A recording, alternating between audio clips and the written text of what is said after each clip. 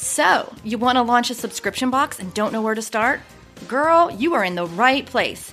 I'm Julie Ball, a subscription box coach and your host here at Subscription Box Basics, a podcast for new and aspiring subscription box entrepreneurs that want to avoid overwhelm. So grab a coffee, some pen and paper, and let's have some fun. Hey everyone, welcome back to Subscription Box Basics, a podcast for new and aspiring subscription box business owners. My goal is to help reduce the overwhelm of starting your own subscription box business. So most episodes, I will teach you on a specific topic that you'll need to know about, especially in the early stages. Well, this is the very first episode where I'm interviewing someone else. This will really take you behind the scenes at Sparkle Hustle Grow. Today, I'm interviewing my right-hand gal, my ride or die, and Sparkle Hustle Grow's Director of Customer Experience, Renee Gonzalez. Yay! Renee, welcome to the podcast. Yay! Thank you so much for having me. I'm excited to talk to you and talk to all the listeners too. All right. So let's start with a little backstory. So Renee and I, years and years ago, back in January, 2017, we met through an event called the Boss Mom Retreat. The Boss Moms group is primarily a Facebook group of mom entrepreneurs that are there to help inspire each other, ask questions that have to do with, mom life, but also business. And so there was this retreat in San Diego in January 2017. And when I went to it, I did not know a single soul. And then I met Renee, where we quickly became friends. And we spent lots of time together at that event. And then we, after that, she subscribed to Sparkle Hustle Grow. And that was one of the things I love about live events is that you come out with new friends, you come out with new ideas, but you also can come out with sales and new customers. So she became a customer. And then fast forward a couple months later, I was looking for someone to help me with my business. She was available for that type of work. And so I hired her. And it's just been this wonderful relationship. We're 3 years into it now. And I could not be happier with having you on the team. So for our listeners, now it's time for you guys to get to know her. Renee, can you please tell our listeners just a little bit about yourself and your business background? Yes, absolutely. So like Julie mentioned, in 2007, I met her at this retreat. So at that time, I was a brick and mortar business owner. I owned a boutique. I had been a business owner for 6 years at that time. So I started my own business, a brick and mortar in our downtown area. In 2011, I had one daughter at the time who was just turning a year and decided, like a lot of people do, I think when they're in the beginning of motherhood, that I needed to make a shift. I was a kindergarten teacher and I didn't like the idea of leaving my daughter alone and going to work every day. So I was trying to find something that I could do and still involve her. So I opened a children's boutique. We are a party place too. And I had lots of fun and it was amazing. And then as 2016, 2017 rolled around, I began to become more involved in Facebook groups and was looking for that next thing for my business and really found out something that I didn't even know before, that people were running their businesses completely online. So I really wanted a taste. Yeah, I had no clue. I think I kind of jumped into entrepreneurship not knowing anything anyways. Yep, and then as I evolved and my business evolved, I was like, how do I get a piece of this online world? And and as Julie knows, I like to travel. And so the thought of being remote and running your business from wherever was definitely appealing. So that is kind of what enticed me into the Boss Mom Retreat. I also went into it not knowing a soul. So I just knew no one, was totally outside of my comfort zone. Yes. And I feel like in hindsight now, looking back 3 years, the best decision I made for my business and for myself was really putting myself out there. Mm-hmm. But at the time, I thought I was going to grow my business and transition it to give myself a little more freedom. But as we know, 3 years later, it completely transitioned my business to closing that and now working for you for Sparkle Hustle Grow and everything we do. Oh my gosh. And it's been so fun. Renee literally started out with what, like 5 hours a month, maybe like super small. And then as I saw how growing my team could help me get out of my own way, and, it helped us scale the business, we continued to grow Renee's hours and her involvement in it. And now she is in charge of all of our customer service and our social media. A lot of the other things too. She's got her hands deep in like our email marketing and product development. So she is seriously my right-hand gal.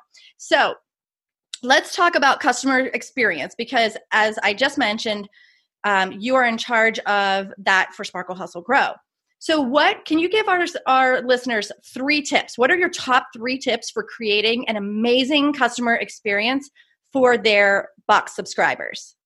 Yes, absolutely. So I think too, so I have 3 tips, but as you were just talking, it made me think of whether people who are listening, whether they're doing this themselves or looking for someone else to do it. I think something that makes our partnership really good is that I am also our target market as you are.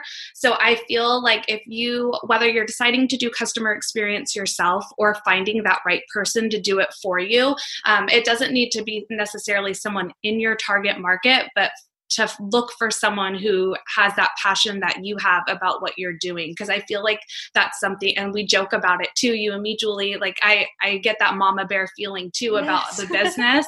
So I feel like if you're on the hunt as a business owner for someone to handle your customer experience for you, so kind of like an added bonus tip is find someone or have that person be someone who really cares about your customers and your business as much as you do too. I agree. You have a lot of the same personal values as me, and you get the brand voice because it's a voice that you really resonate with and that you can use naturally.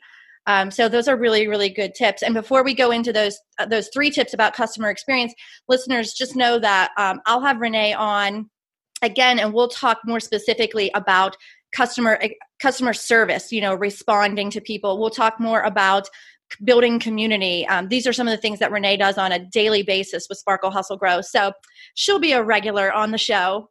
All right, on to the tips, Renee. All right, tip number 1 is treat people the way you'd like to be treated. And I think it is so simple, and something when you think of customer service that should almost go unsaid, but it really can't. You have to constantly remind yourself. And I think me being in the entrepreneur world and customer service world for now over a decade and just working for Sparkle Hustle Grow for 3 years, it is something that I constantly remind myself too, because at your first glance, sometimes you think like, oh, like, why are they frustrated with this or why this? But then you have to realize like, yeah, it did take their package may have took longer than normal, or they're really excited to get something. So just definitely treating people the way you'd like to be treated is something that should always be at the forefront when you're handling customer service moments. I think that's tip number 1. Yeah, that is such a good point. And I think as the business owner too, for our listeners who are thinking about hiring someone, I don't know about you, but I take a lot of things really personally, and everyone says, oh, it's business, it's not personal. But when you run a business and you put a lot of heart and soul and time and effort into it, it's hard for it not to be personal. And so, a couple of years ago, before you were doing all of the customer service or managing the other people that help us out, I would have to sit and like breathe a few times. I would have to rewrite an email 4 or 5 times to make sure it was coming across right. Because, it's so funny, Renee, you say this sometimes, but like we get butt hurt, like if someone is not like being nice, or if they're using all caps and you've tried really hard to make them happy and you still cannot make them happy. Sometimes it does go deep and it hurts. And so I would encourage everyone who is ready to scale or to kind of get out of their own way. This is one of those moments. This is one of those things that is a great place to delegate early in your business, because you can kind of take that personal side and use that heart to build the box and to build the experience rather than answering emails all day long. Absolutely. Yes. Yeah. Definitely agree.